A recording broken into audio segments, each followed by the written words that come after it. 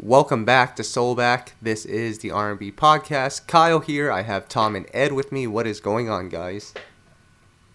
What's up, players? What are you two up to today? Oh, you know, I'm just fighting for my effing life over here. Sorry, I couldn't resist. You got 30 years in this? Moving on. 30. Listen, it's been 40 seconds and we already acting up. What is going on? Man. You know what? We've been doing this for like 3 or 4 years now, so that sort of is like fighting for your effing life. Every time I record this podcast, I'm fighting for my effing life with you two. So, guys, I'm going to put it out there now. We are not giving R. Kelly a play of please for that interview because, I mean, I know it's serious and all, but that interview was the funniest thing I've seen all week. I'm sorry. Oh my gosh. It's like, it's hilarious, but it's so sad. The whole thing is depressing. And then I don't understand why this interview, at least at time of recording, has not aired in full, but they keep showing snippets of it like it's a trailer for a freaking Marvel movie. Just put the whole interview out. Right. Damn. Man. If you guys haven't seen it, you guys need to watch that R. Kelly interview. It is, it's quite something. But what's also something, guys, is that, number one, Ed, we did an R&B trivia last week with Tom, and he got 0 out of 3. And I don't know how much time we have today. We'll see how we go when we get to the end of this. If we have time, I'll put you to the test. But like I said, we got more things to come, such as the new music. There's so much new music that came out this week, so I'm just going to quickly go through it. But, Ed, I know you wanted to touch on the Solange album that came out. I already gave my 2 cents, and I ranted about it, and Tom did as well. But what are your thoughts on this Solange album, because you missed out last week?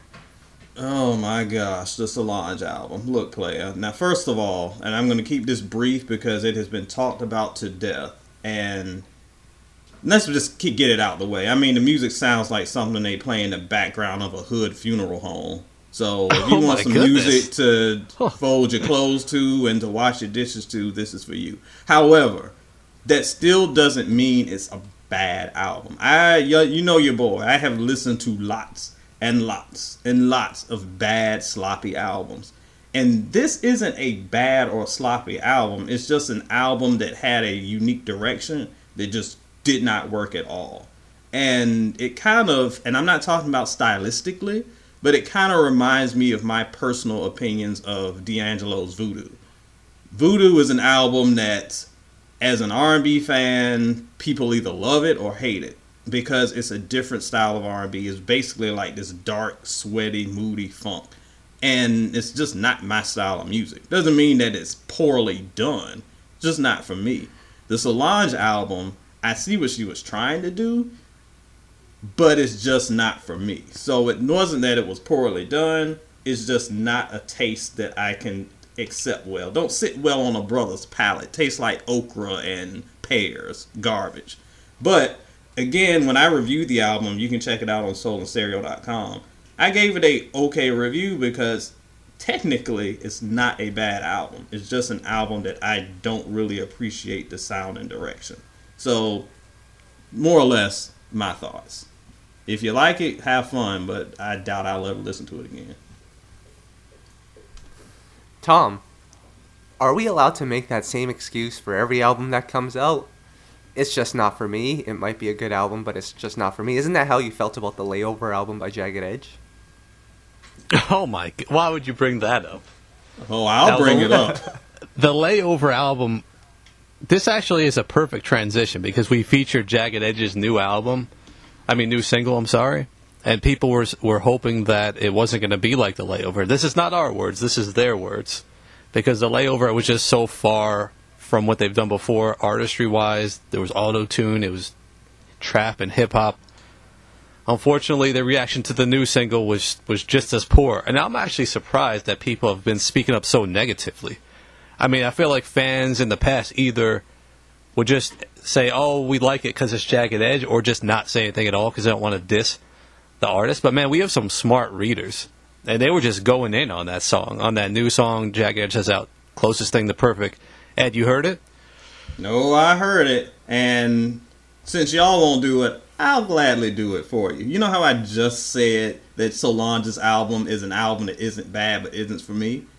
This song is bad. And I can break down why. Because when you look at the songwriting, it's okay. It's not the best they've done, but it's okay. But the auto-tune is so unnecessary, it becomes gimmicky. And the difference between Solange creating a total body of work that, and I'm talking from front to bottom, has a specific sound, specific production, is specifically sparse and airy, and one verse looped over and over. It's kind of maddening, but that was intentional. This is, let me put out a song, slap some auto-tune over it, kind of mask any vocal imperfections that it may have, and then kind of ride the auto-tune wave. We know they can do better, because if you listen to J.E. Heartbreak 2, come on now. But this is just in the lane of that Layover album. And the reason why, and if you got beef, you know where you can go, E.T. Bowser on Twitter.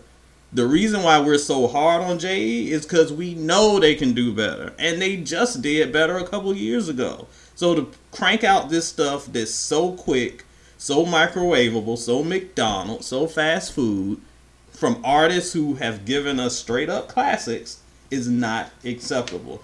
And when they did it once and it didn't work and they had a horrible reaction, why are you going to keep doing it? I don't know what's going on in Atlanta, because Usher doing the same thing. Stop doing stuff that isn't working with your fan base. Y'all can do better. I don't like the song, if you couldn't tell. Damn. Well, there was one fan that liked the song and wrote that he liked it, and he got jumped by like 6 of our readers on Facebook. That was pretty funny. Oh my goodness! Led by the authority of R&B, DJ Soulchild, our boy. Oh my gosh! And now see, that's a different. Like, if you like it, you like what you like. If you like it, that's fine. I'm not gonna beat you over the head. The only time I go at you is when you try to claim that it's so genius and you can't understand the brilliance behind it. Then I'll go to war. But if somebody likes that old auto-tune garbage, let them like it. Anyway, I think we took part in the jumping as well, so I'm not going to say anything. Anyway. Oh, I think we got hacked, actually. I don't think that was us. No. Okay. Someone hacked our Twitter. Another record that came out, Avant, he's back with a new single, and I'm going to try to read this because it's grammatically incorrect here. Not Gone Lose. And Ed, I feel like Avant has had some grammatically incorrect songs previously. What about the classic Minds Do? Poor Avant. Yeah, sometimes it's struggling, but I can't talk because one of our favorite artists on this podcast can't spell to save his life. I just want to sing. Ooh, need to hit that through spell check. But, oh my goodness. Oh, listen, the man hasn't put a space between words since, I don't know, since grade school. Why everything run together and in lowercase? But that's artistry, man. Oh my, now it's artistry. Anyway, the Avant song is actually pretty okay. It has a very vintage vibe to it that I think works well, and it works well with his vocals. It's not my favorite, but I think that it's a nice different sound, and it works okay. And he's signed to our boy Tim Kelly, who we had on the podcast last week, and that's a new label deal for him. So that's pretty exciting. I thought it was a solid record. I was glad it was more in line with some of his more vintage sounding stuff, and I think people should like it. Mm-hmm. Doesn't that record sound like one of his old records? I think Don't Take Your Love Away. It's like the same song. I did notice that a bit. I did actually notice that. Okay. So it's not me just being ignorant. Thank you. No. Okay. We got one more record that I really want to get into, which is Robin Thicke. He is back with a new record. Boy. That's What Love Can Do. Now, this guy has been through a lot over the last couple of years. He's been through a highly publicized divorce. Basically saw his career go from 100 to 0, and now he's trying to crank it back up. He's dropped he's dropped some songs over the last couple of years, but I think this is his official single, Tom.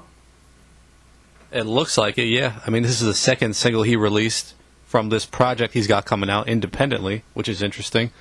So, Ed, what did you think of the style he's going with on this music? I I really liked it. And honestly, most of the singles that he has dropped since his big fall from grace have been pretty solid. And listen, I've been as critical of Robin as anybody else out there. But the thing is, the talent is still there, and he can make a good record when he wants to. And more often than not, the songs are good. I thought this one was pretty good. It's definitely one that I think after with a few more listens, it'll continue to grow on me. But it's not at all a bad direction. It's probably the direction he should go in, and it has me interested and looking forward to the next project. I don't know if we still supposed to be mad at him. I can't remember if the Wokes told me if he's off the cancel list yet, but I'm ready for the new project. I think it'll be interesting. Yep. And it's funny because I did a poll on our Facebook page, and I asked, I listed a bunch of white artists who sing soul music, and I asked, which one of these is pop and which one of these is R&B? There's a lot of people that call Robin Thicke pop music, so we're just going to ignore the fact that he gave us like 13 years of his life to R&B. That's how it gets confused. Like, you'll come out with one pop record or one record that'll cross over, and then suddenly you're a pop guy. And it's annoying because people don't realize that you can make different style of music. Missy Elliott makes rap songs and pop songs and R&B songs. You can be multifaceted. That's okay. Yep. So we have two groups who have individual releases. Some artists have gone solo or are releasing solo projects. One being our favorite, one that we talk about a lot, Jodeci.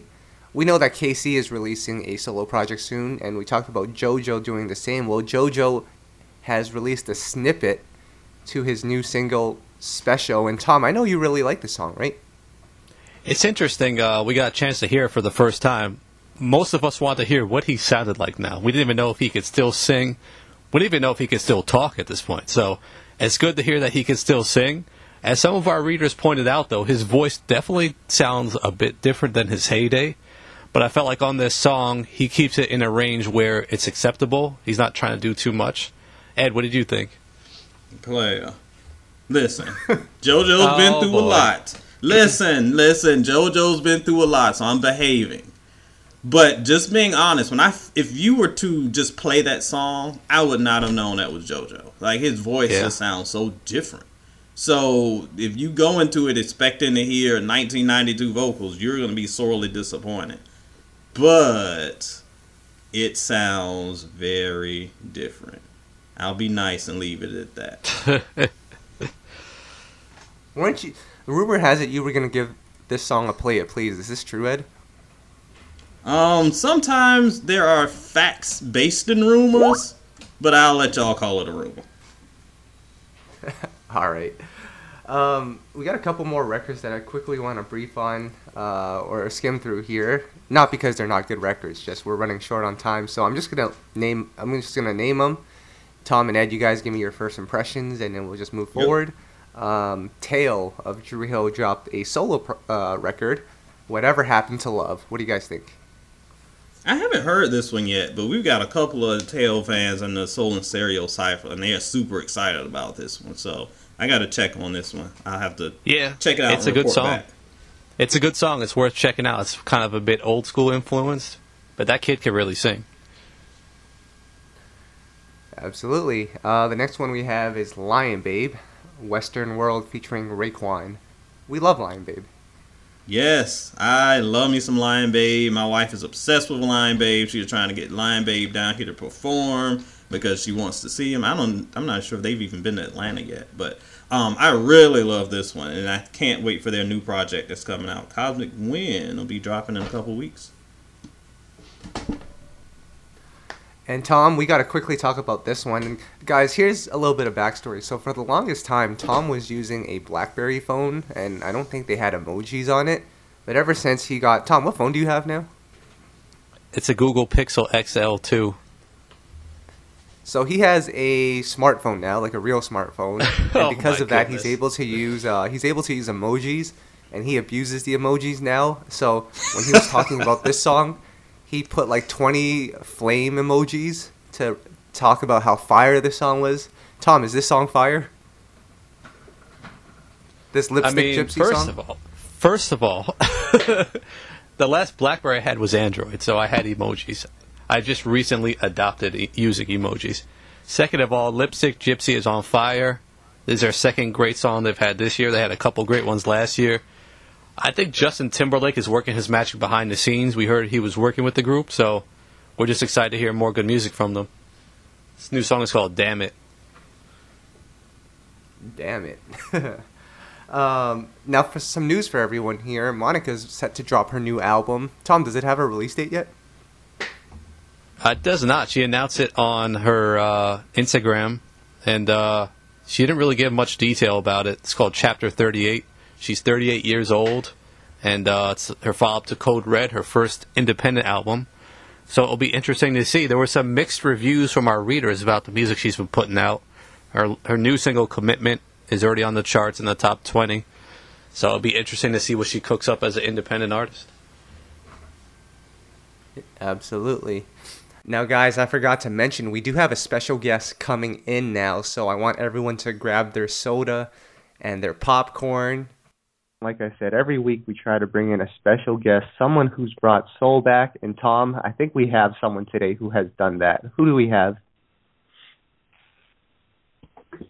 We have the amazing Montel Jordan with us, you know, a hit maker for so many years now, has done so much for R&B, and we're really glad to speak with him today. Welcome, Montel.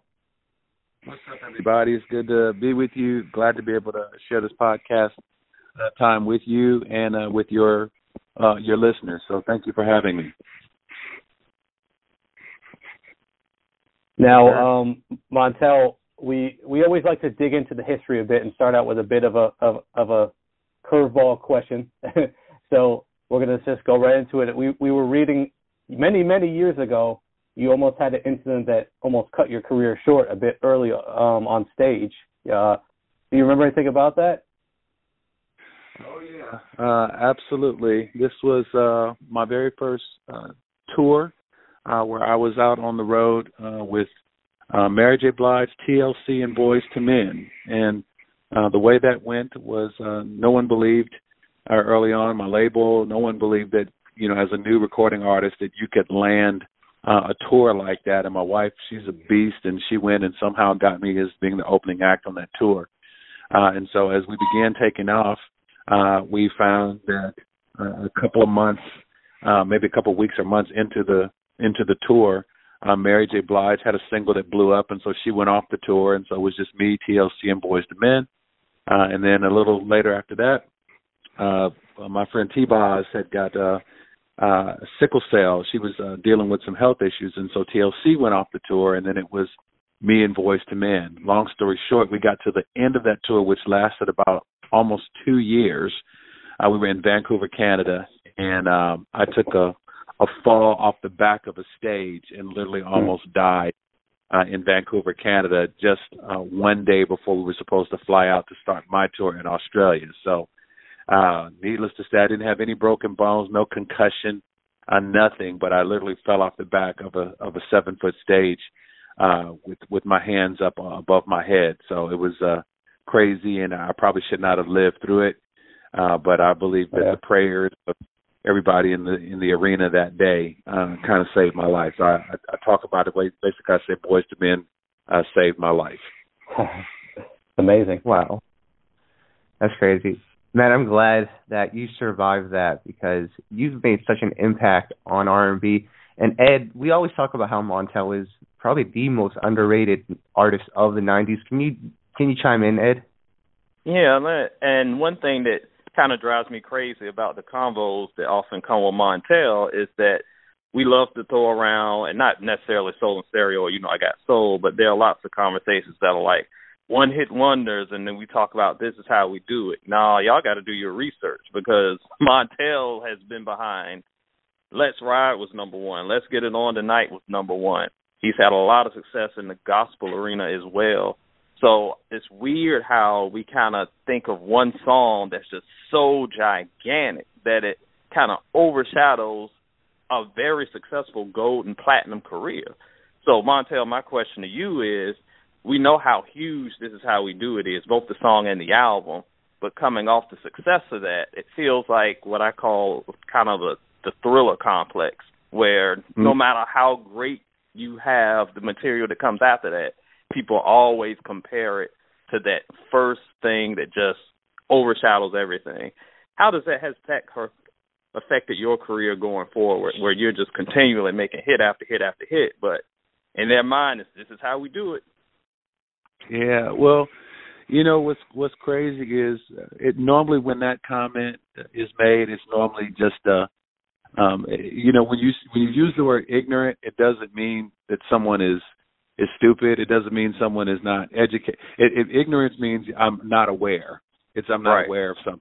So I think a lot of people are just unaware of, you know, the accomplishments musically that we've been able to contribute. So like when you say that Let's Ride was a number one, or Get It On Tonight was a number one, I wrote number one songs and contribute to those. Cisco had a song, Incomplete, that's a number one record. Deborah Cox, Nobody's Supposed to Be Here, co-wrote that. It's a number one record. So when I hear the term one hit wonder, I think, do you mean number one hit wonder or one hit? Are you which number one hit are you talking about? So, you know, that's the way I've kind of navigated it, you know, myself.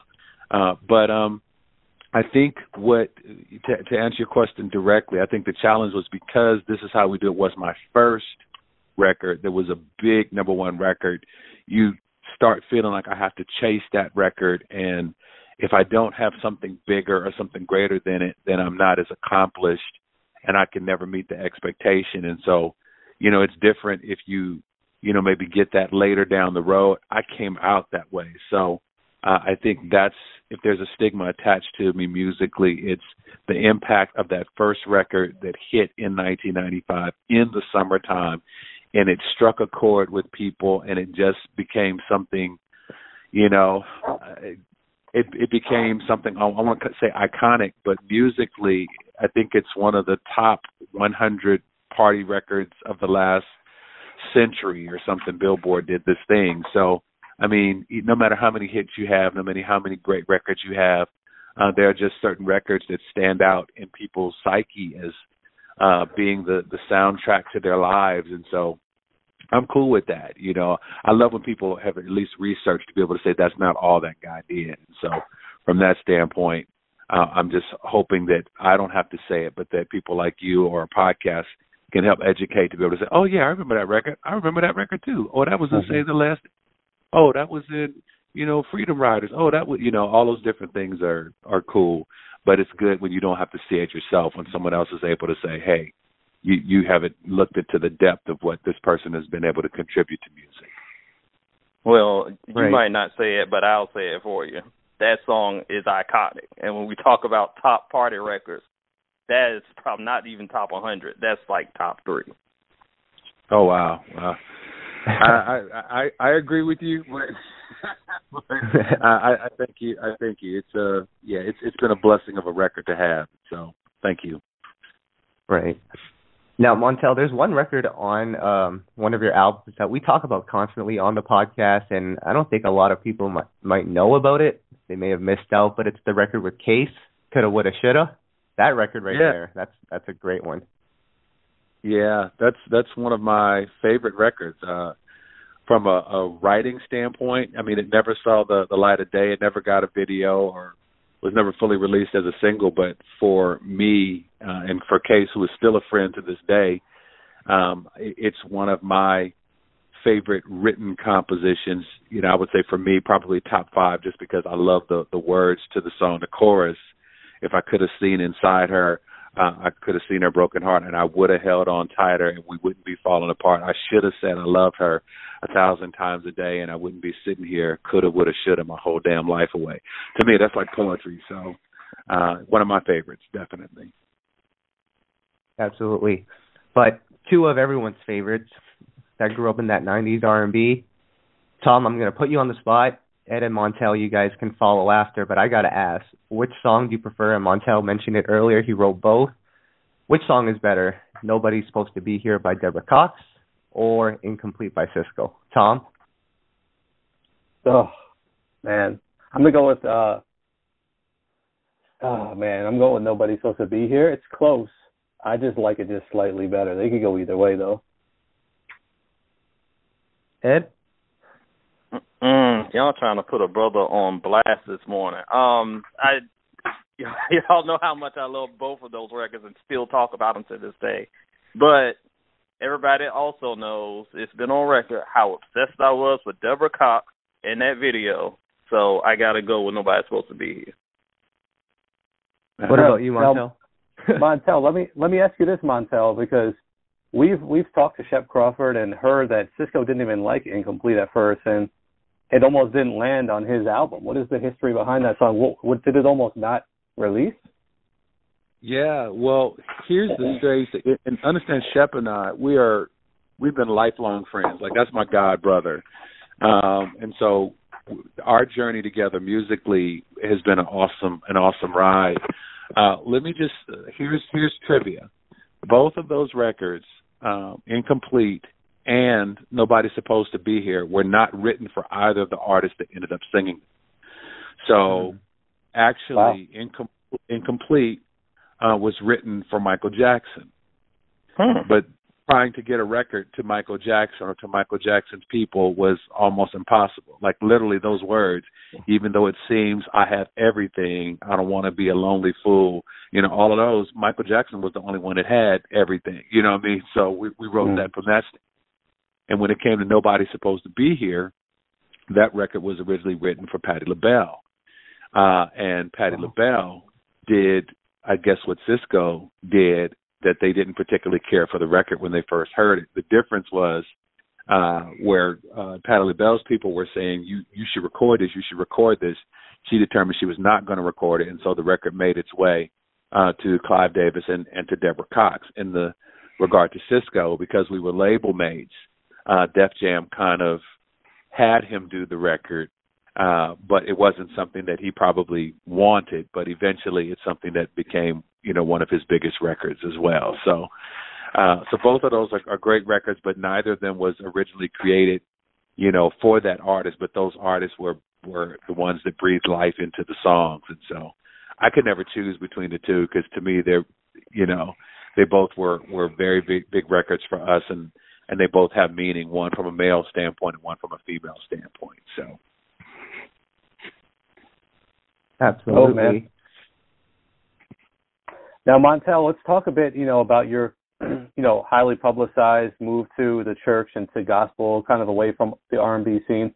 I mean, you still do a lot of performing, but, haven't released an R&B album in many years, I believe over a decade. So what is it like balancing, both of those sides of things and kind of making gospel music now and still performing some R&B? Mm-hmm. Well, I stepped out of the music business in, I want to say, December of 2010, and I went into full-time ministry. I am a born-again Christian. I am an ordained minister, a pastor of the Christian faith, and that's who I am now. And I took that time and took many years kind of stepping away from music because I had kind of made music my idol. In other words, rather than having a relationship with God that I needed, I had that relationship with music, and I made music my God. So when I needed resources, I didn't go to God. I went to my music as God. And so I had to step away from that to be able to get an affirmation or to be reacquainted with who God actually was outside of music. And so one of the greatest things that I learned in that journey from music into ministry was that music didn't make me. I made music. Music didn't define me. I defined music. And once I was able to get that back aligned several years into ministry, then I felt like God could trust me to be able to then go back into different places musically, allowing people to see who I was, but more so who I am now, the better man now, the better husband now, the better father now, the better musician, the better vocalist, the better writer that I am now, recognizing that those things didn't make me, but I made those things through something that's a gift that was given to me from God. So with that being said, this journey or this balance now of seeing me in church or leading worship or having thousands of people, on a weekend trying to direct their hearts to God. That's who I am, and that's what I do. I also get the awesome opportunity to jump on I love the 90s hip hop tour or a 90s kickback tour, which is an R&B tour that goes out from time to time. And I'm working alongside of peers and people that I love, Salt and Pepper, TLC, Vanilla Ice. I'm going out on Hammer's house party tour, for a couple of dates this year, where you have everybody from Kid and Play. And I just got off a tour or a couple of tour dates with my friends John B. and Case and Cut Close. And just what a great opportunity that I'm not just a pastor in a church. I'm a pastor everywhere I go. So when I'm on these tours, whether it's a hip-hop tour or an R&B tour, which is crazy that I get to be on both of those in both of those places because of my musical acumen, I also get an opportunity to take ministry outside of the four walls of the church and take it to the most least unexpected places, to an R&B venue or a hip-hop venue, just to be able to say to people, man, God loves you, and you don't expect to hear that at a concert, but that's the only reason why I'm really on this show anyway, is because I believe the light of God, it doesn't just belong in the church, it belongs everywhere. And so this has been more of a blessing for me to be able to take what transformed me outside of the church into the world of music, R&B, hip-hop, and into concert venues all around the world. So if I can do it and I get an opportunity to go, I will go. And I've been able to be able to say in my shows how God has changed and transformed me, in hopes that somebody else would hear that message and not just love the music and feel nostalgic because of some old songs, but also be inspired because of a guy that they can see that's living a new life. It's amazing. Absolutely. Yeah, great answer. So Montel, even though you've been away from R&B for a minute, the fans, they haven't forgot. I get emails all the time and tweets all the time, and especially because we told the fans that you would be on here today. They're asking about this Queen project with Tamia, Deborah Cox, and Kelly Price. R&B fans have been waiting a long time for that. Ed, hypothetically, a project like that, because we haven't heard a lot of records, what do you think of a project like that, Ed? What comes to mind? I remember when word of that leaked out, man, it may have been about 10 years ago. It was before I moved to Birmingham. And three of the premier vocalists in R&B together in one project, him by Montel and Shep, all having a hand in that really had the opportunity to kind of change the game. And we had some snippets of some songs here and there, but, kind of the buzz petered out a little bit. Montel, can you tell us a little bit about what the plan was for that project and kind of where it went and how it kind of died off? Well, it's hard to say, simply because, people they have personalities, they have their circles of influence. And so the best way I can explain it is like this. People will see me and they will say, hey, Montel, how is Genuine doing? Or how is, so-and-so doing? And the thing is, Genuine is a friend of mine, but I have a circle of influence that is my wife, my kids, my family, my church, the people I grew up with. Like, I have a whole circle of influence that I know him because musically we connected, but a lot of people think that me and Genuine and Case and Donnell Jones and John, like, we all hang out together. Like you think when you see Hollywood, like, you would ask, saying Brad Pitt how George Clooney is doing. Like, unless they're friends like that, Brad Pitt probably has a whole life and a whole bunch of other people and a whole circle of influence that has nothing to do with Clooney, but you see them at the award shows and you think, oh, because they're Hollywood, they're the best of friends, or because they're music, they're the best of friends, and it's really not like that. And so I think that all of these women who are astounding in their own right, I don't know if they would hang out with each other, outside. They have their own spouses, their own relationships, their own careers, their own family members and friends, and them coming together collectively would be like trying to bring something. These certain groups they've been together from childhood or from kids, and they studied together and they danced together and they learned together and they were brought up as a group and they learned how to be unified like a team or something. But when you're trying to bring three different people from three different worlds and put them together in a group, their stylings are different, their writing styles are different, their recording styles are different. It's like, you know, it's like saying, hey, why couldn't we put Michael Jackson, Prince, and this person in a group? It's like there's so much that comes along with the talent that it's not as easy as it looks. And so with that being said, when you have three astounding people that are, you know, huge on their own and in their own rights with different styles, the common thread of all of those women, outside of them having individual incredible styles, was some of the production and the writing all came from the same place. So Shep and I had a great opportunity to work with Deborah or with Tamia or with Kelly. And that's the sound and those hit records. Those are the things that tied them all together. So it just was, some personalities may or may not have worked together. And it just kind of became a thing of where, you know, it's almost like waiting for Dr. Dre's, you know, album to come that never came. You know, it's that, I think it's kind of that thing. It was good to be talked about and probably would have been a wonderful thing had it happened. I'd have been all for it.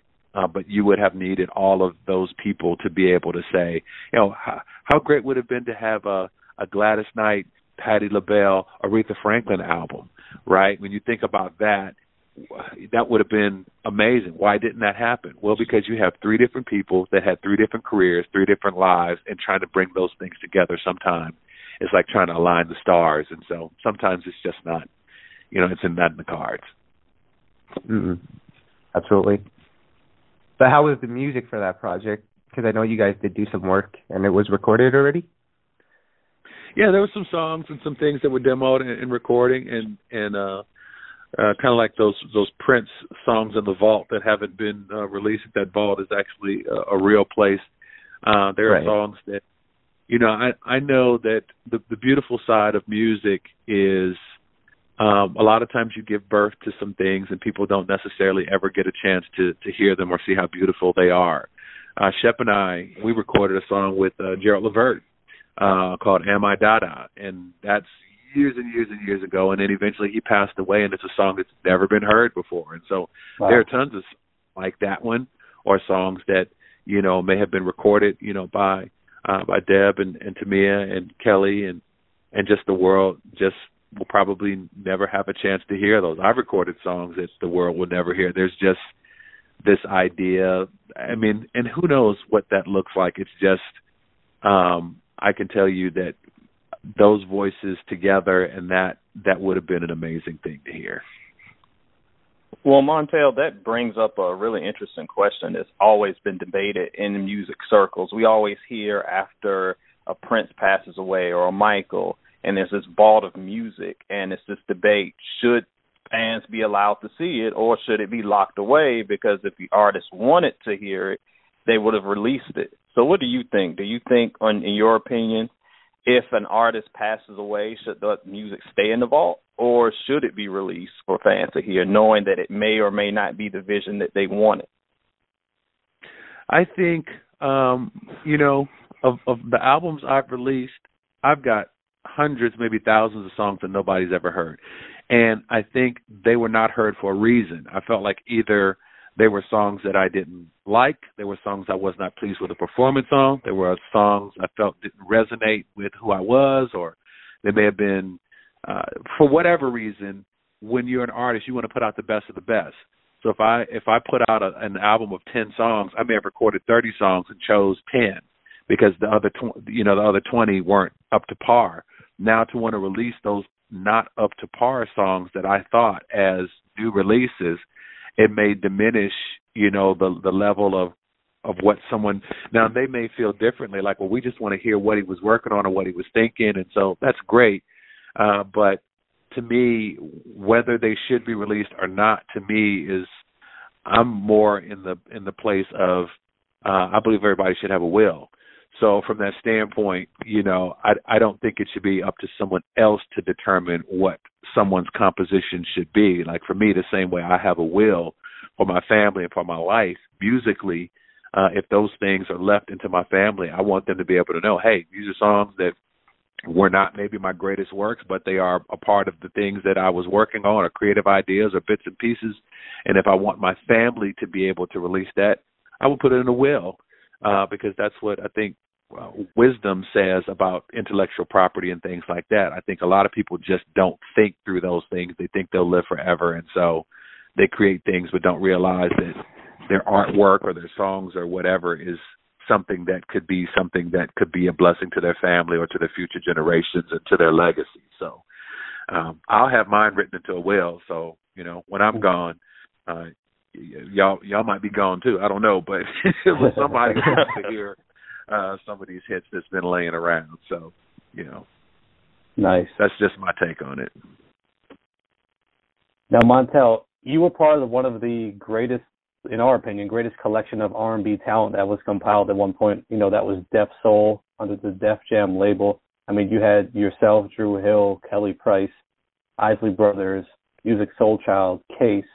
You had 112, and just so many amazing artists who were under the same umbrella at the same time. I know you eventually left the imprint, but what is your fondest memory of that time and being around so much R&B talent? Fondest memory, that was we actually had some really, really good times together. I would say probably one of the fond memories that I have was recording Love Set You Free with Kelly Price. That was fun because Teddy Riley had produced that, and it was a song that she had done, and us, and like I said, the entire label kind of came together to support Kelly in that. So I would say that was probably one of the fondest memories of recording and having a time with the Def Soul imprint. But all of those the groups that you name, and I think 112 was with just for a second, because those are my guys too. Q Parker, that's my guy, but they were with Bad Boy. So I don't know if they ever made their way over to Def Jam, but pretty much all of the groups that you named, those were guys and girls that I had an opportunity to either write songs with or perform with or tour with, and we had great times together. Believe it or not, 112 actually, for their fourth album, there was a big dispute at the time, them trying to leave Bad Boy. They came to Def Jam for just one album. But I think that might have been a little later than Love Sets You Free was recorded, so they probably weren't involved around that time. Understood. Yeah. And, Tom, you forgot about one of my favorite groups of all time, Playa. Ed. How can I forget? Playa, don't we? Yeah. Smoke Digler and all those guys, they were dope songwriters too. Yeah. So Montel, we've talked extensively about your history, and the question that everyone always asks is, will Montel ever make a return to R&B to record new music and all of that stuff? So, do you foresee that happening in the future? Because I know you're back on stage or performing the hits. It's happening. I have recorded about 7 songs already that I feel really, really great about. There's songs about relationships. There's songs that will have people moving again. I have a song called When I'm Around You that features Lecrae. There's some stuff coming, and I'm super excited about it. And you will hear it this year. And that's the extent of what I can say about it. This is not I'm in the studio, or this is an actual album project that's coming that will probably be called Masterpiece. But Masterpiece spelled Masterpeace, one word. That's amazing, man. We're really excited to hear that. And that's coming independently, or? Yeah, it'll be independent. I believe it'll be independent unless somebody wants to come and be a part of that. But right now, it's being recorded and written and all done independently. So, and this is the first time I've actually spoken this. So your podcast kind of has an exclusive. But it's coming. It's coming. That's amazing, man. Thank you for sharing that with us. Yeah, that's great news. My wife is going to hit the roof. Lecrae and Montel, 2 of her favorites. Yeah. Two of my favorites.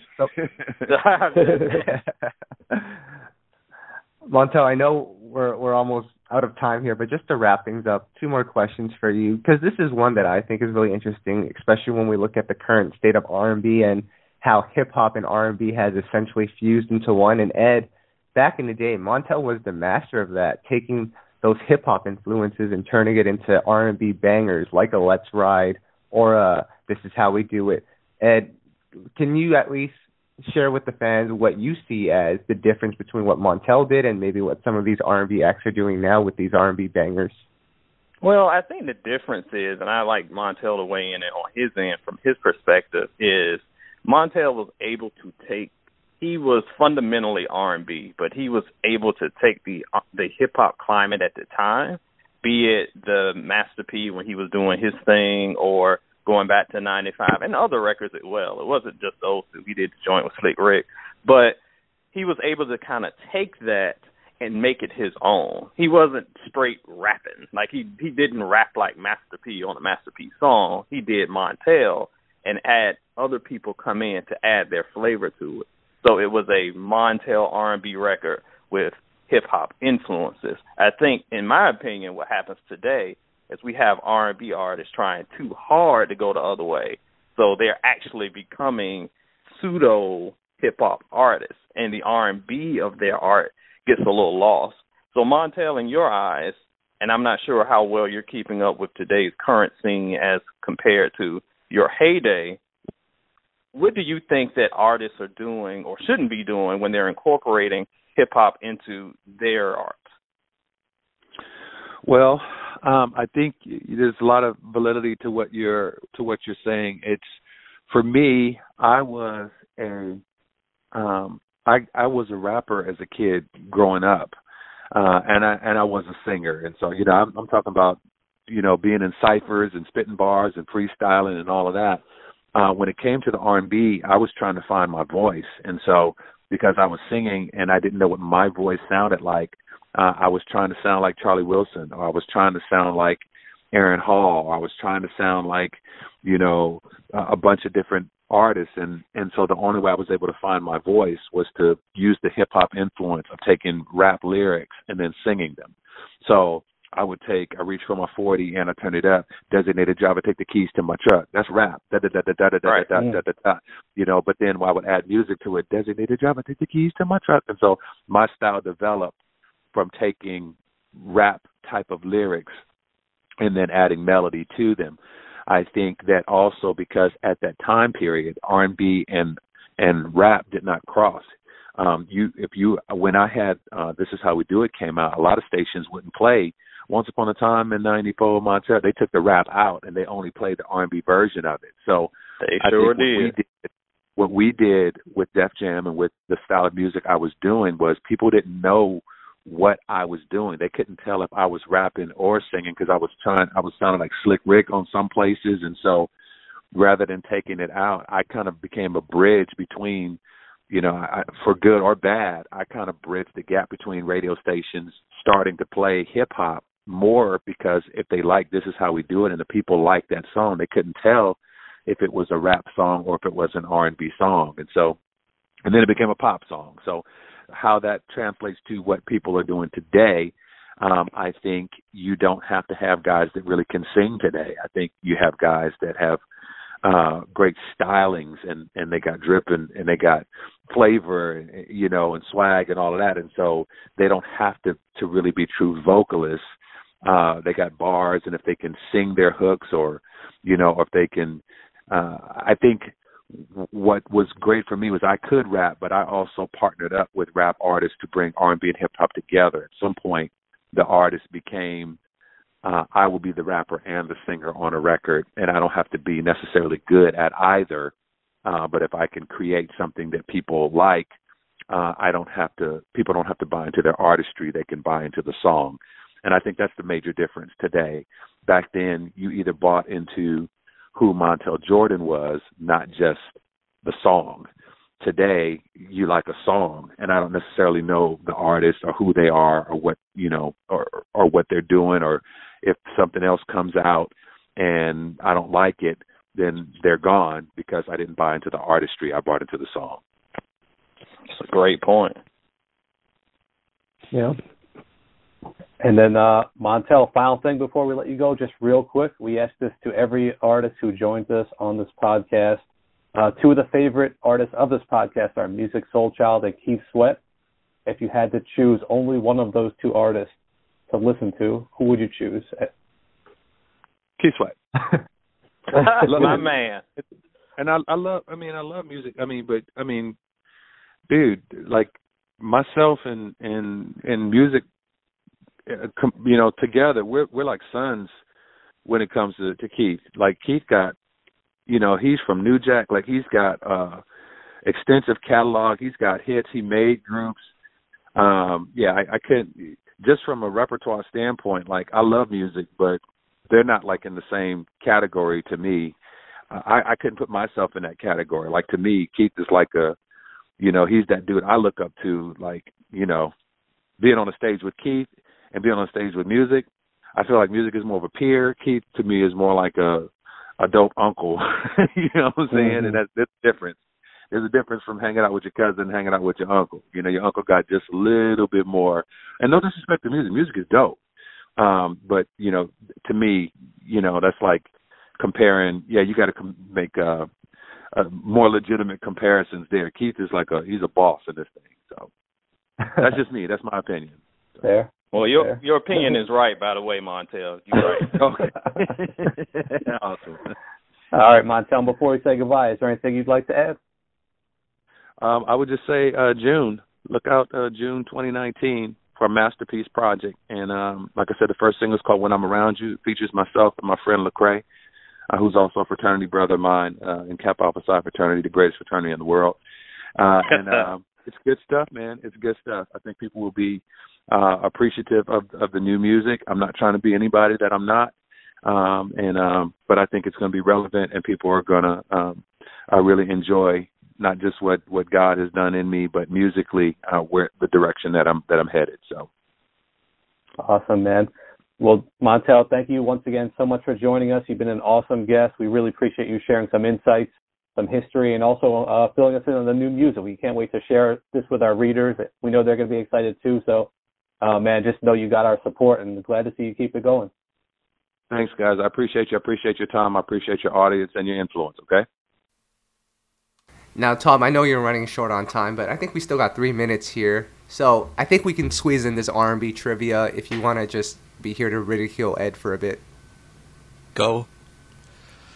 All right, Ed. Are you ready for this R&B trivia? I am always ready, player. What you got?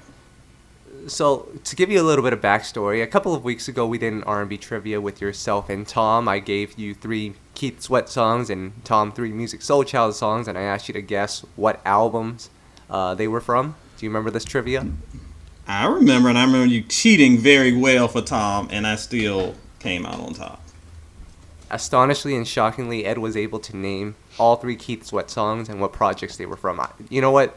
That crowned you as the king of R&B, but I have another quiz here to test your knowledge, and if you get these right, if you at least get one right, I will crown you the emperor of R&B, because Tom couldn't get it.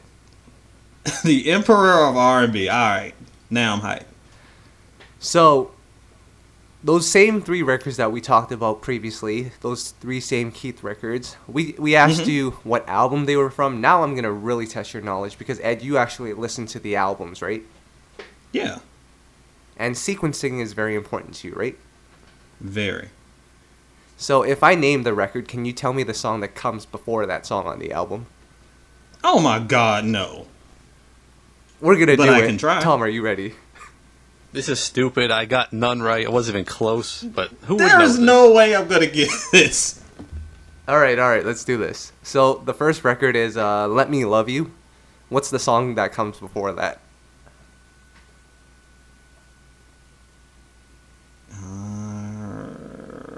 And you can't Google because Tom and I believe you Googled last time. No, Mike. Well, of course you would say you Google because you're a couple of haters. Like my hands aren't even near the keyboard.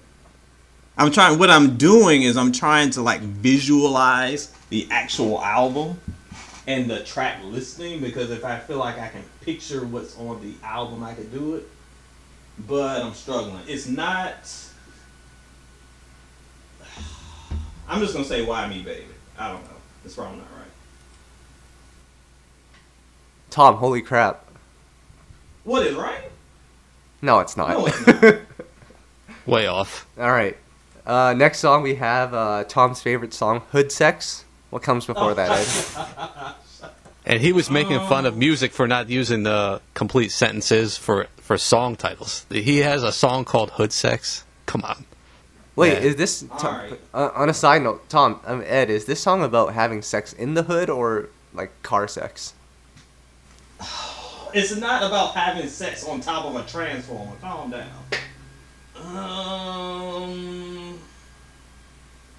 Do Love Tonight? I mean, Do Wrong Tonight? The song- Whatever it is. Actually, that is correct. Wow. No, it's not. No, it's not. It is correct. Do Wrong Tonight. I'm dead serious. Go Wikipedia that. It's the song after it. What? I'm hyped. I'm hyped. No one can stop me. Wow. And then the last one, because I think Tom is already dying. The song Some More. What came before that? Player, no, this is You're way not gonna too know. hard. You're not going to know that, because first of all, Some More is a bonus song. Yeah, And, it was a bonus song. So basically, you're asking like, what was the last song on the album? Unless there's another No. bonus song that I'm forgetting. It's There was another. it's bonus another song. it's another bonus song. It's called Shh, Here We Go Again. Oh, that was my song. Oh, I could have got that. It's all good. love Guys, that I song. think that for sure we're gonna have more R&B trivia to come, and hopefully we'll get these guests to do it as well. But until then, Tom, what's going on with YouKnowIGotSoul.com? A lot of new music is coming out. It's been a good year for R&B. We got some stuff going on. A lot of news that's been coming out too. New albums. John B. and Donnell's video shoot. John B. shouted us out on Instagram if you didn't see that. So there's a lot of good stuff going on. Check it out. Ed, what's going on with Soul in Stereo? We're hanging in there at Soul and Stereo. I was under the weather about a few days ago, so things kind of slowed down a little bit, but your boy is back in action. Go check out that review of Solange's album When I Get Home, so you can get a little bit more in-depth thoughts on that. And Kyle's favorite, the love letters, are back, so we got a few questions from the community talking about what they got going on and me doing my usual ranting. That's about it. Cool. And as far as me, not much is going on, but guys, I know I promised in the beginning of this interview I wasn't going to give R. Kelly a play a please, but here is the play a please for this week. We're Okay. giving it to R. Kelly because after he got out of jail, he went straight to McDonald's. Either jail is really bad, but he still should have gone somewhere better to eat. Not McDonald's. Come on, guys. Look, player, I know you aren't talking. The man, the fast food king. If you got locked up, the first thing you do is hit McDonald's. And we already know That's true. Kelly's money is funny. Listen, that great value meal goes a long way. Absolutely. So, guys, I think that's it for this week. Before we get into any trouble, I want to thank Montel for joining us on the podcast. Great segment there if you missed out on it. But I guess that's it for this week. I'm going to go grab a Big Mac and hang out with the Pied Piper. So I'll see you guys next week. Well, good luck there. And we'll have to be putting you in therapy soon enough. 30 years, Ed. 30 years. Peace. All right.